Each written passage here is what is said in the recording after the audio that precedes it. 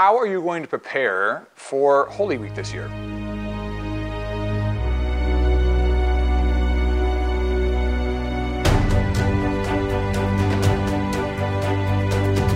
This is Father Jonathan Meyer. Welcome to Rise Up. We are in John chapter 11, 45 through 56. At the end of the gospel passage, you hear this simple verse.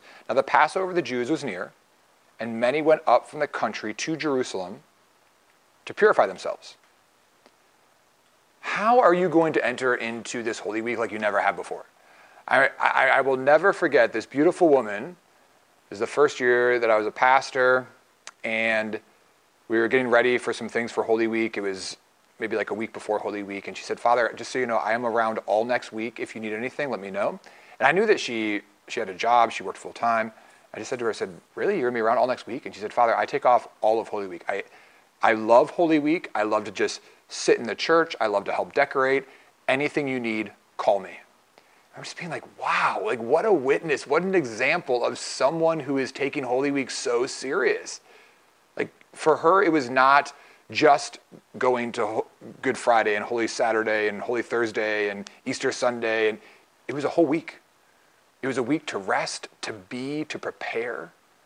Here we hear this, now the Passover of the Jews was near, and many went up from the country to Jerusalem before Passover to purify themselves. How will we purify ourselves for the coming feast? How will we purify ourselves for Holy Thursday, Good Friday, Holy Saturday, Easter Sunday? What are your plans right now? Have you planned it out? Do you know what you're going to do? Have you scheduled blocks of time for prayer? Have you scheduled time to pray on Holy Thursday night? After the Mass of the Lord's Supper? Have you scheduled time to go and just to adore our Lord and His crucifixion on Good Friday? Have you scheduled time to fast and to pray for those entering the church at the Easter Vigil?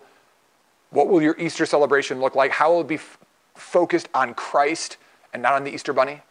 How is this Holy Week and this Easter going to be different than it has in times past? Let's pray for that grace, and let's enter into Holy Week with joy.